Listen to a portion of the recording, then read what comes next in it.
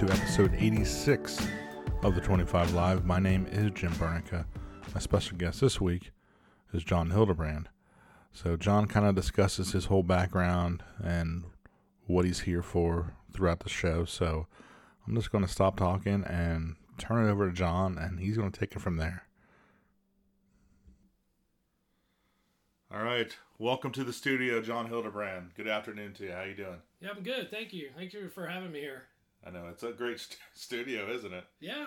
Everybody's missing out because since this is just audio. Anyways, let's get to it. So, been a friend of mine for a long time. I'm not even sure when we met, but I have a feeling it's probably something to do with St. Patty's Day and Flanagan's or something like that. Yep. But I know you're getting ready here in a few weeks to go to Save a Warrior in Hilliard. You've been accepted to their next class, and with the end of April, right? April 25th. Okay, so I want to kind of talk to you about, and this is really mimicking what James Gearing from Behind the Shield did, but I want to talk to you about before, of kind of everything, your background of why you're going through this program, and then we'll give it a little bit of time. We'll come back and we'll do an interview with you after going through the program and see just, what transpired in between and how things changed. Because everybody, you're now going to be the fourth person I've talked to that's been through Save a Warrior, and being Matt Forenza, Dave Freeman, and Delbert Grush, and they all have just amazing turnarounds. So of course I'm hoping the same thing for you. But why don't we just get started? I think it probably all started with you being in the Navy, right? Yeah, that's correct. So I, after high school, 8 days after graduation, I had enlisted in the Navy a year earlier, and I enlisted as a rescue swimmer. Unfortunately, after I went through aircrew school and was starting the rescue swimmer phase, I actually, was getting through rescue swimmer. We were getting near the end of the graduation. I found out I was going to fly fixed-wing aircraft instead because I had a depth perception problem. So I finished school, went to Memphis, Tennessee for my A school. Then I traveled up to Brunswick, Maine, and I did POW, what they call SEER school. They drop you off in the woods. They teach you cold weather survival, and then they ultimately chase you down, hunt you down, capture you, and they confine you to a mock POW camp where you get tortured, and you don't get the real abuse that you would get in a real POW camp, but you get a taste of it. After there, I rotated to Jacksonville, Florida, where I did about 9 months of training in P-3 Orions at Squadron VP-30. And then when I graduated there with my wings, I deployed, or was basically transferred to Barbers Point Naval Air Station in Hawaii. I checked in there in October of 1994, right around the time we were deploying to the Middle East. So I was there for just maybe 2 or 3 weeks in October of 94, and then I rotated out to the Middle East and started my deployment, 6-month deployment with the squadron. Where a lot of my problems started was March 25th of 1995. I was the new guy in the squadron. I did anti-submarine warfare, and we had a guy that was grounded because of an illness. And they were looking for somebody to volunteer to take this flight. And it was on a USS Topeka nuclear attack submarine. It was a real-world mission to go out and play basically a training flight, go out there and actually get some on-top time on a submarine. So my crew was Crew 1. This was Crew 9. And so I took the flight. So started off 4 o'clock in the morning, pre-flight, 4 a.m. Briefing at the Tactical Support Center. Typically, the brief is about half an hour, 45 minutes for the, at least for the enlisted guys. And then we rotate out to the airplane. So we do our pre-flight, and then it was wheels up at 7 a.m. We went out and we tracked the Topeka. I got some real-world time on this guy for a couple of hours just playing cat and mouse. And we ended up leaving our mission early because we started having problems with one of our engines. We had a what's called a prop pump light up in the cockpit, and basically it's kind of an indication there's a hydraulic leak, as I pretend to know. But the engines themselves, it's a prop-driven turboprop aircraft, and the props can actually change the angle of the blade depending on where you're at in the atmosphere, less dense air, more dense air, and stuff like that.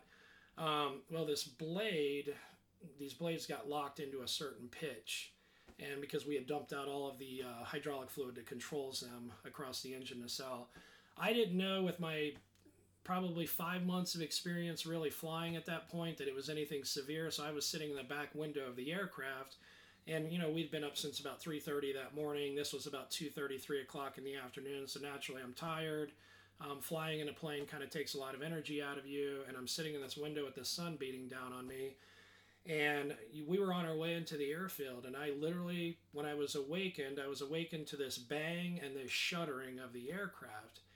And I opened up my eyes, and I'm looking out the window, and I'm expecting to see the ground and the runway lights flying by as we're coming to a stop on the runway. And instead, I see ocean, and I see smoke and fire billowing off the number 4 engine and across the wing. As I looked out, I noticed the number 3 engine, the prop didn't look the same size as it normally looked. And I yelled out over the PA system up to the cockpit, "Flight, we lost 4, we're on fire, we're on fire."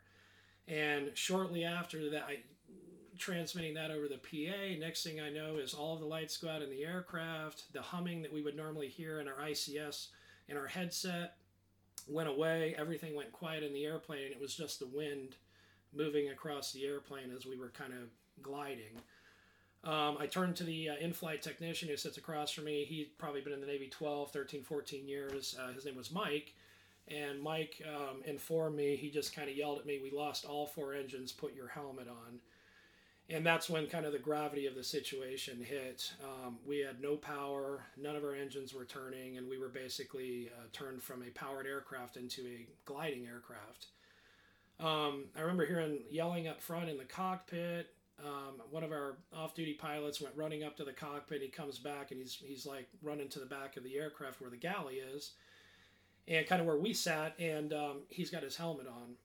And so I put my helmet on, I strapped up my seat, and then it was kind of and it really happens when you have something life-threatening like that and you think you're going to die. I never believed it, but you have this miniature version of your life playing out before your eyes.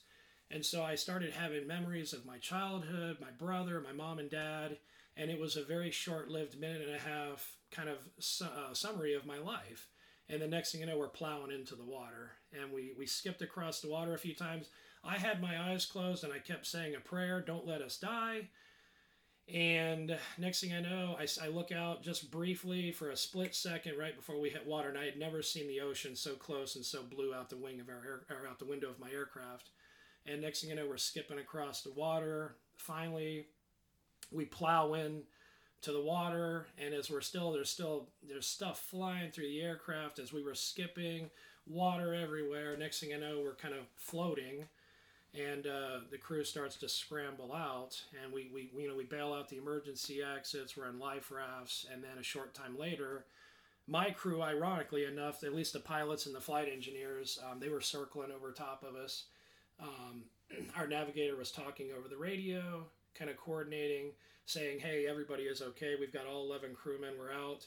And then we have a Masira Oman, Masira Air Force forces, or the Omani Air Force rather, but out of Masira Air Base. They were over top of us with a helicopter picking us up. And I had some difficulties getting up into the aircraft. The helicopter, they put the hoist down, and it was almost like it was a cargo hook, a little bit too big to fit on this D-ring of these life vests that we wear when we're flying. So finally, they deployed the swimmer. There was a language barrier. He was full on Arabic, and I was trying to explain to him, and very, very, no, wasn't even speaking Arabic, but I'm trying to get him to understand that this thing isn't working. And he tries to wrap the cable around me, and I had no part of that. I said, "No, you can't wrap the cable around me." So he finally was able to send out a horse collar, and he got it up around me, and I was the first one in the helicopter. And then they picked up half the crew. They flew us back to Masira, dropped us off where we went right to medical to be checked out, and then they went out and picked the remainder of the crew up. And so that was kind of the catalyst. That was like the beginning. After that, as far as I can remember from being a kid, all I wanted to do was fly. The movie Top Gun did that to me. And, flying after that wasn't fun anymore. They got us integrated back into the aircraft over the next couple of months after they did the mishap investigation. And, it was hard kind of getting back in the aircraft and flying at that point. And it went on for 4.5 years. I turned to alcohol. as a coping mechanism. I had nightmares at night. Anytime we had some kind of an emergency or even a drill of an emergency in the aircraft, it gave me a lot of anxiety. When we were flying through bad weather, the plane that I flew on was the same ones that they used for the hurricane hunters. And so this thing, we didn't, if there was bad weather, we'd fly through it. The submarine, or at least the naval combatants that we would go out and look at, these guys are plowing through, rough seas and inclement weather, and the same thing with us. We fly through this stuff. We try not to, but, at the end of the day, the mission is important, and sometimes, you put the crew at risk to fly in bad weather or fly through bad weather to get where you're going. And so that was March 25th of 1995. During my time, I had a friend approach me who was a hospital corpsman, and she kind of explained to me that, I was drinking a lot and stuff, so I ended up voluntarily putting myself into alcohol rehab. And I did it, but the problem that I had with the military, at least with the Navy, was anytime we had change of command functions, where the executive officer would take over as commanding officer, anytime we had a pre-deployment party, an over-the-hump party, or a post-deployment party, any kind of like squadron functions, this was back in the 90s, alcohol was kind of a regular thing at these. And to not be able to drink anymore, especially when you're, trying to, to kick the habit of using alcohol as a crutch, I would relapse. And so going to rehab, they ground you. So I'm not flying, so I'm just kind of a body now, and I'm taking up a flight billet. So I go through rehab, I relapse, I get sent back to rehab. This time it was involuntary, and they're telling me, if you get caught drinking again, we could kick you out of the Navy. Well, I got caught a third time, but ironically enough, it was just after I had re-enlisted, and I was waiting to PCS out. My squadron had deployed, they were on their way to Japan. I was kind of back in Hawaii. I didn't have anybody to answer to, and I ended up going out one night to save a friend who was drinking, and I had a few drinks of beer, and I was driving his vehicle on the base, and I got a DUI. That was the end of it for me. I got arrested that night, first time I'd ever been arrested. I had blown just at the legal limit, but it was enough for the new commanding officer to want to make an example out of me. So instead of going to a captain's mast, where typically they give you 45 days restriction, 45 days extra duty, and then they'll do half month's pay for 2 months, and then an administrative separation from the Navy, I fought them. And I fought him at the advice of the command master chief, the senior enlisted person in the squadron that I was attached to, and I was on legal hold. She said, you need to go down and fight this. I had a great record as far as being a sailor. Never had been in any kind of trouble other than my stints through rehab and surviving the plane crash. I was a supervisor. I put on E5 fairly quickly, and I ended up going and fighting the Navy because I didn't feel like I should be treated the way I was. And ironically enough, they ended up not calling my bluff. But the Navy said, well, listen, we'll let you out of your enlistment. You'll still get an honorable discharge. We won't clip your wings off of you. We won't take a half month's pay for 2 months. We won't demote you to E4. So I took the deal, and I got out. I don't think I would have survived if I had continued down that path. So getting out of the Navy, even though it was kind of a bittersweet moment for me. And, it was, when I moved back to Ohio, it was just drinking and drinking and drinking. I didn't work for about 4 months. I had a lot of money that I had built up, severance pay from the military, so to speak, when I cashed out almost 60 days of vacation. So I finally, City of Dayton was putting on I kind of bounced around for 2 years. I worked at Emory loading aircraft. I worked for a trucking company loading semi-trucks with a forklift. I did some assembly line work for GM. And then I worked at Country Club of the North doing landscaping. And so this is like a span of about 2 years. And so City of Dayton, I heard about this, they were doing a civil service test for Dayton Fire Department. So I took the test, I think it was 2000. And I scored really well on the list. And I think I was like 17th on the list. And they had veterans preference points they would give you and such. And I was just kind of waiting for a phone call. And I had reached out. I was talking to an old high school friend, and she told me her brother was working in a fire department, Butler Township, and one of our friends from high school was a lieutenant there, and his name was Brian. And so I went in to see Brian. I called him, and the chief actually, when I went in to visit the fire department, I had never thought of becoming a firefighter, but when I studied for the Dayton test, it was an open book test, and I didn't know anything about firefighting. And the book they gave me to study, inside and out, every day I read this book. I learned everything about it, so I could really do well on this written open book test that they gave you. And I thought it was kind of cool. It was like it was paramilitary. It was kind of similar to the military, and so I thought this may be a good fit for me. And ironically enough, the chief hired me in. Like right there. I gave him an application. He kind of gave me a on the spot interview, and he hired me in as a Butler Township firefighter. So I started my career there in I want to say like April or May of 2001. And ironically enough, the fire academy at Sinclair had already started, so I had to get into the fall semester. And my first day at the fire academy was September 11, 2001, the same day the World Trade Center got hit. I had worked at the fire department over the summer, but I wasn't allowed to go on fire calls. I could go on car crashes, medic assist calls, and the chief said until you go through the level 1 fire academy and you get trained up on SCBA use, you're not going to be able to do anything. So it was a waiting game. So I went in there, washed trucks every day, did house duties, did apparatus checks and stuff, and kind of learned what I could from the guys through company level training. But I had no formal training until I started Sinclair Fire Academy, and went through level 1, did level 2 a short time after that, got my EMT certificate, and then went to paramedic school. And that was kind of the beginning of the fire service career. And then we all know what happens after that. The more time that you do in the fire service, the more traumatic calls that you get exposed to, it starts to damage you mentally and or physically, just from the wear and tear of being up all night, sleep deprived, breathing in smoke because we didn't believe in wearing SCBAs during overhaul or during fire investigation.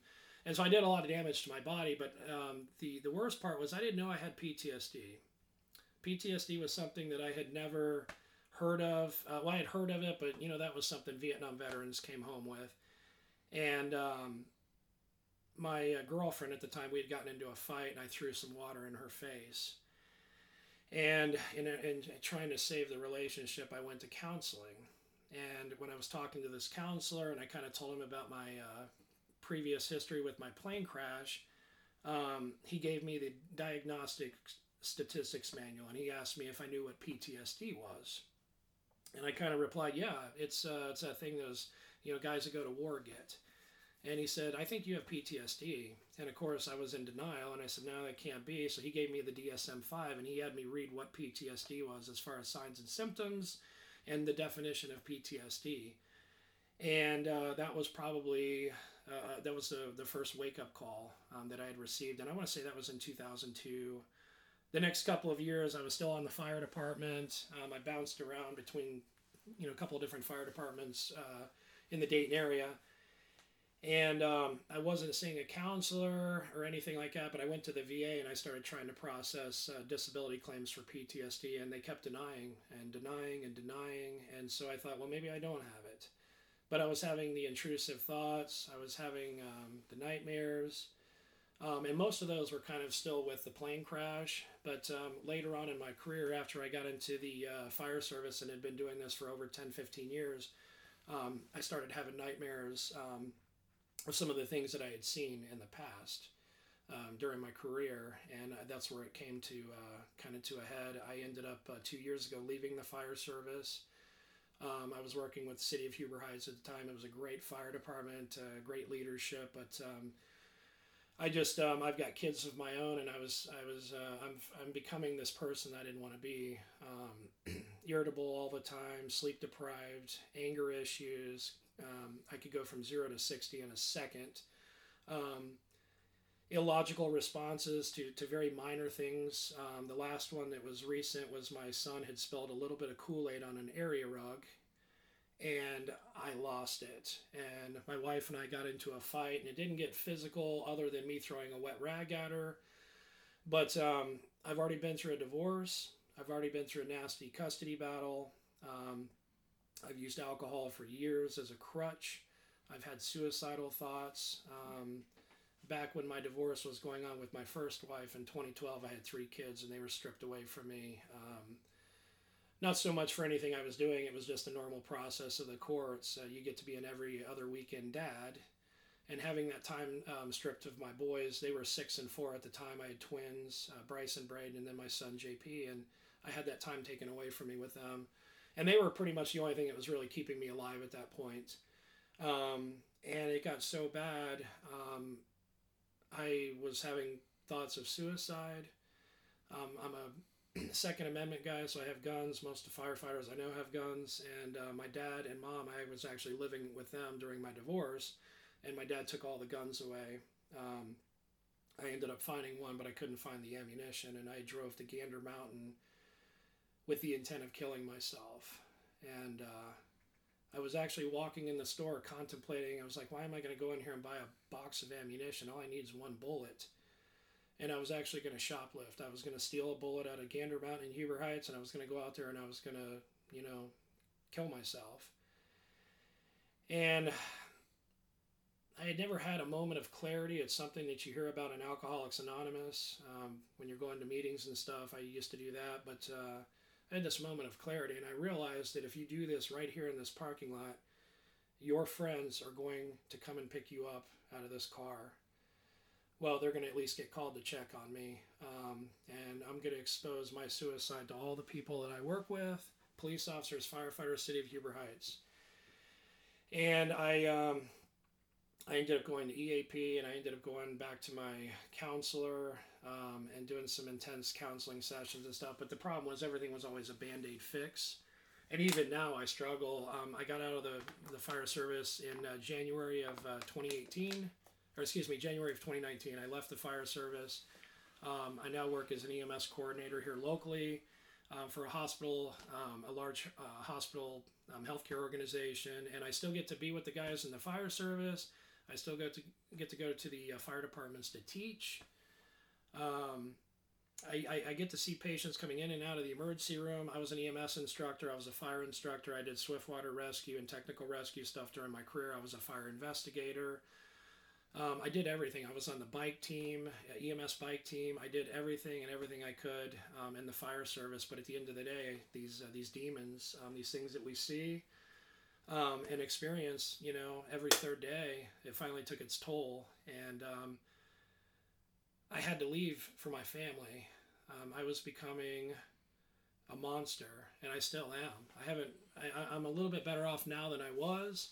But 2 years ago, I was in a really dark place, and I'm still in a dark place. I still deal with nightmares. I still deal with night terrors, insomnia. I'm not using alcohol so much anymore other than recreational use. I'll have a few drinks during the week. But I don't really drink a whole lot anymore. About 2 months ago, I got obliterated drunk. I was having a bad time, and I was having an episode with PTSD, I think, or just not so much, I shouldn't say an episode of PTSD, but I was having a bad time with my PTSD. And I choked down in the course of an hour a 6-pack of beer, an entire 750 mLs of Captain Morgan's spiced rum, and a can of Dr. Pepper.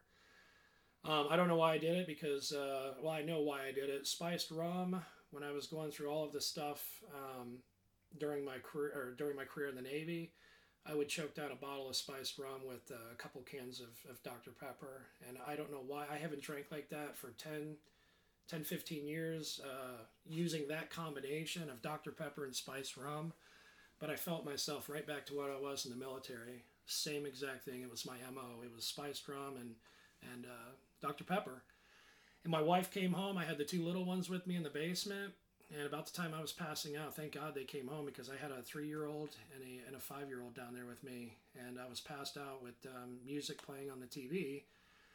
And a couple hours later, I was just sicker than a dog puking into the toilet. And so I started seeing a doctor that I had seen. I actually had her speak at one of my symposiums. And she does clinical psychology for military, police and fire. I'm not going to name drop her, but she has been stellar as far as my treatment. and she recommended this program to me, the Save a Warrior. And ironically enough, just like everybody, you get advice, you don't follow it.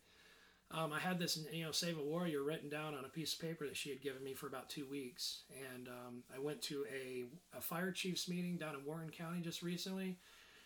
And one of the members of the meeting mentioned that his son had gone through the program. He was a Columbus firefighter. And he had remarked at how the amazing transformation that this organization had made in his son's life. And so I went home and I got on the computer and I submitted an application. And a couple of days later, I got a phone call for what they call it's not an assessment. It's like an assessment over the phone, but I'm trying to remember what the name of the phone call was. But they have a member call you and they ask you questions and they tell you about the program. And I was blessed to be offered a seat with one of their upcoming cohorts or classes. And so he asked me, he says, April 25th, too soon? And I didn't know what to say. And I was like, yeah, man, I don't know. And he said, we can get you in August 8th. But he said, I'm going to have to get, just make sure April 25th is good to go. And I said, yeah, let's do it. I said, I'll figure out the stuff with the wife. I'll figure out how to pay for it.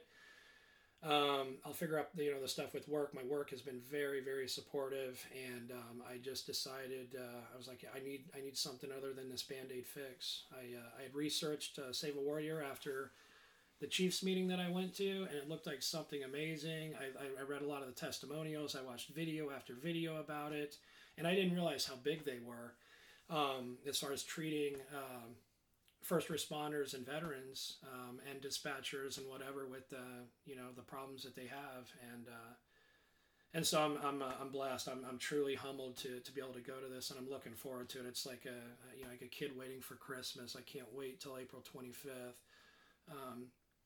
to start hopefully this new path to healing, because I've gotten physical with my children. I've gotten physical with my wife. I think a lot of those problems manifest in my previous marriage, and that's why I went through a divorce there and a custody battle. I'm ready to move past this, because for 26 years I've struggled with this, and I'm ready to move past it and get myself to a better place.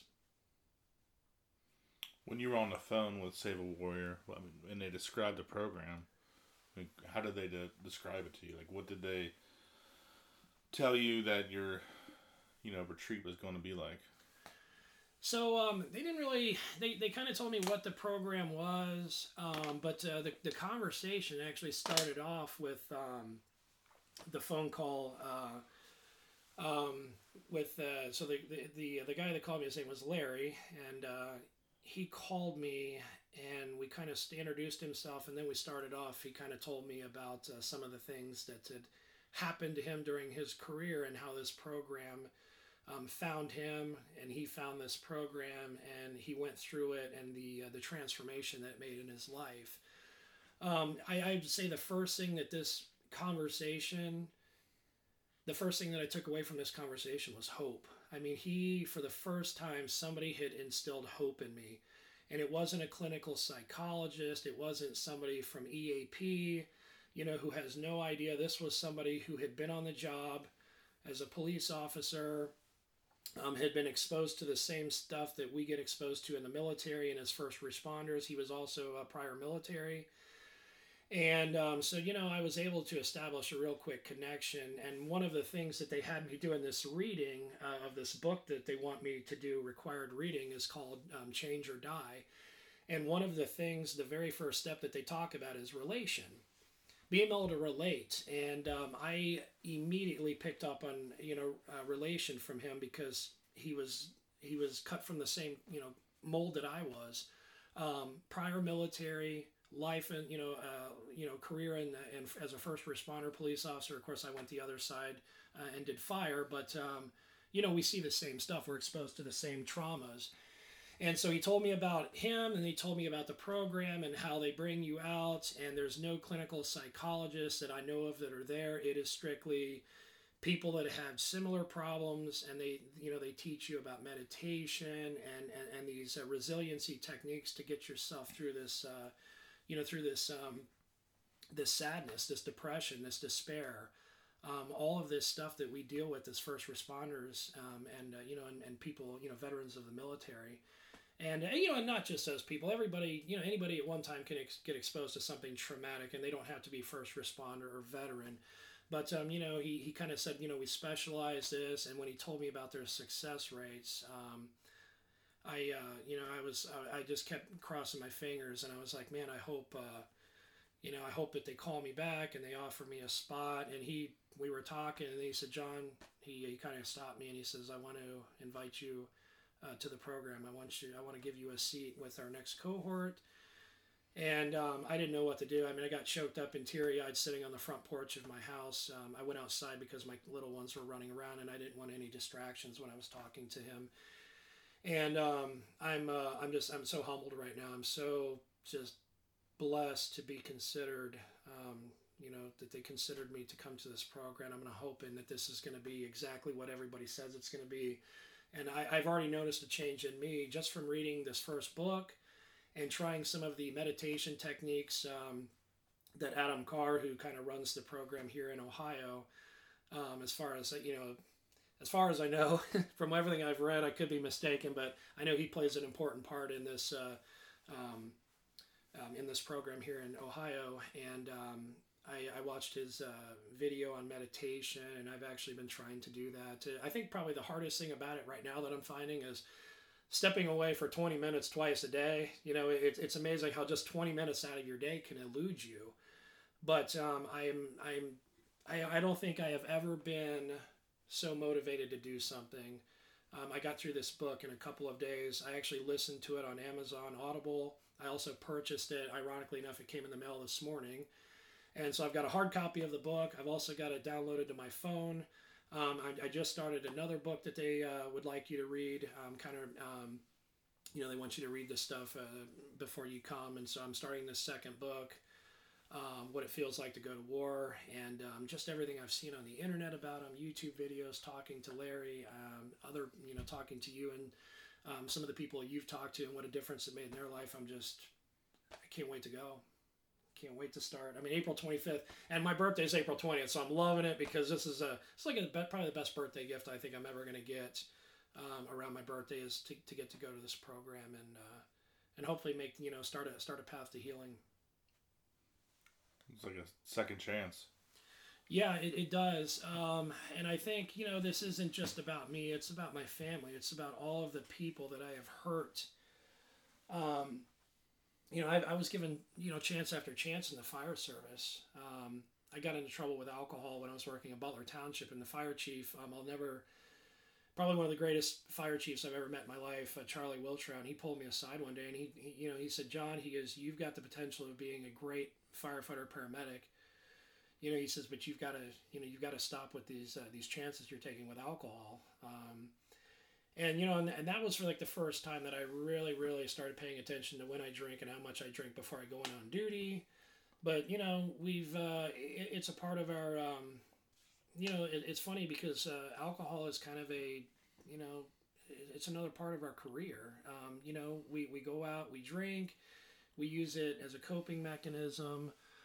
Sometimes it's illicit drugs, sometimes it's risky behaviors. I'm an adrenaline junkie, so I go out and snowboard and wakeboard, and I do this stuff at the age of 45.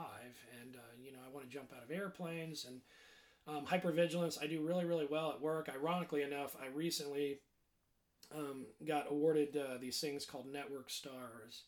And my wife and I were sleeping in separate rooms. I was having nightmares. I thought we were going to get a divorce. And ironically enough, I was having no problems at work because a lot of us seem to be hypervigilant. We do really well at work. It's when we go home. We take this stuff home with us.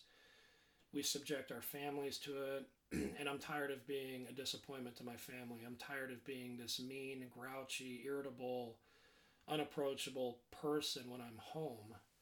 I'm tired of being scared at night. I'm tired of not sleeping at night. I'm tired of being woke up with nightmares and night terrors. I'm tired of using alcohol as a crutch.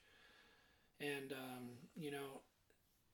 there's so many of us out there that are suffering. And the problem is, for the first time, I think, in the last 5 to 10 years, especially with a lot of the work that you're doing, Jimmy, around here locally, we're finally paying attention to this. And it's not about going to these seminars and learning how to pull hand lines and the latest and greatest tactics in the fire service. It's about taking care of our own. It's about bringing all this awareness and saying it's okay. It's not a disorder. It's not PTSD. It's PTS.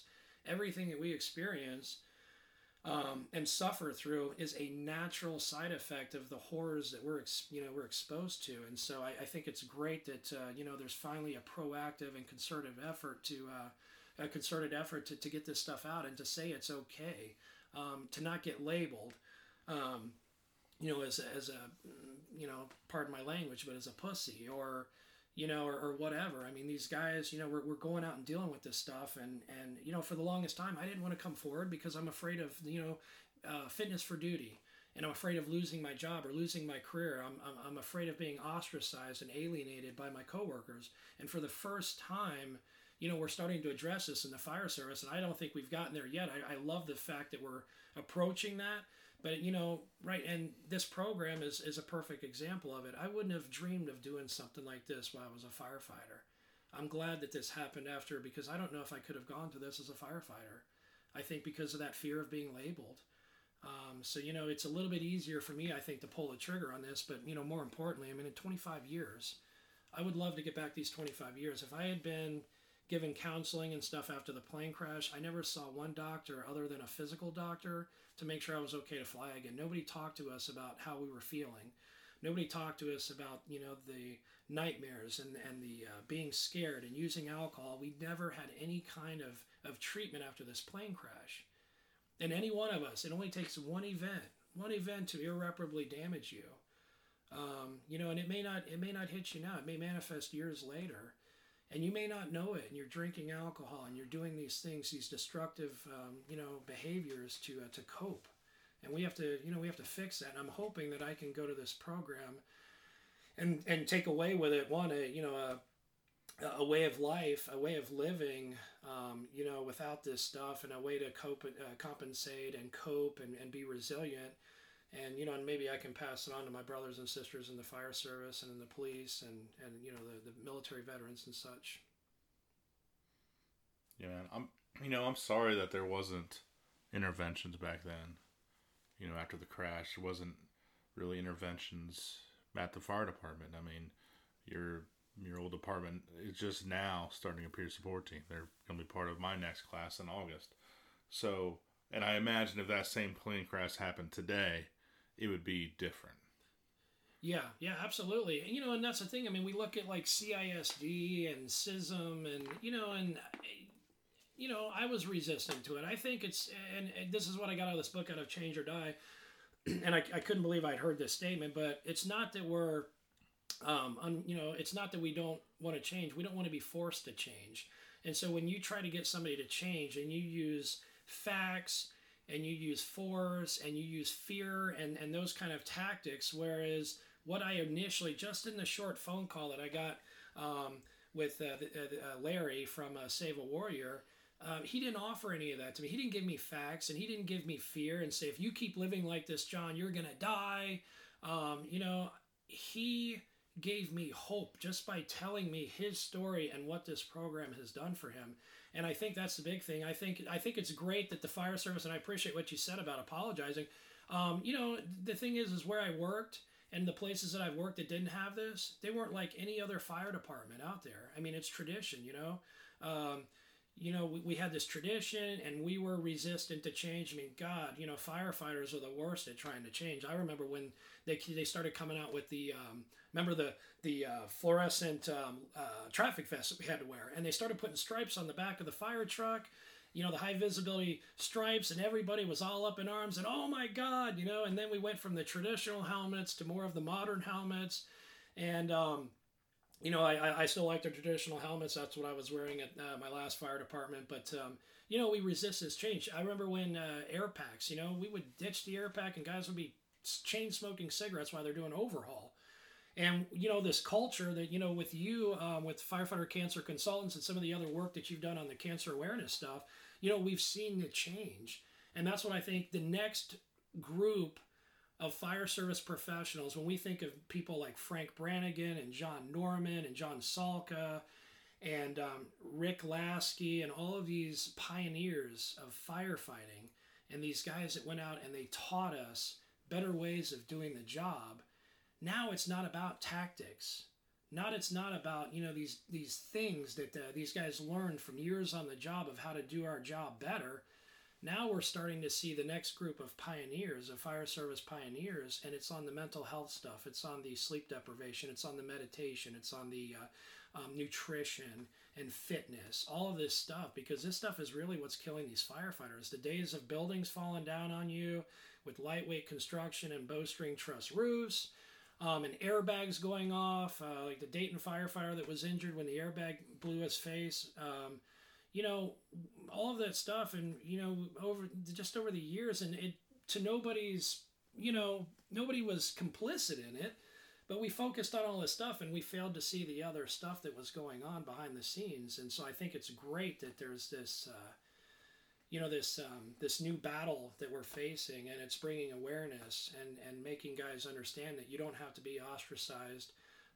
We need to accept this, embrace this, because it's a normal thing that happens to us when we're exposed to these traumas. That's perfect, man. So when we're recording this, it's actually April 10th. Okay. And, you got basically 2 weeks before you're heading down there.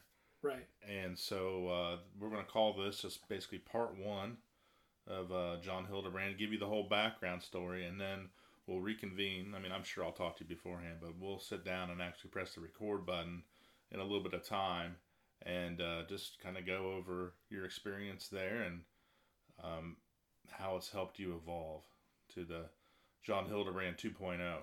Right, yeah, the new and improved John Hildebrand. And I've got the morals of an alley cat, so these guys have got their work cut out for me. Nice. All right, John, we'll call it a day. I'm glad you came into this very professional studio here. Yeah, I like it. It's comfy. And we'll have you back here in just a little bit of time. So I don't even know weeks, months. I'm not sure, but when you're ready, we'll sit down and we'll go from there. Yeah, so, absolutely. I can't wait to do it. All right, so.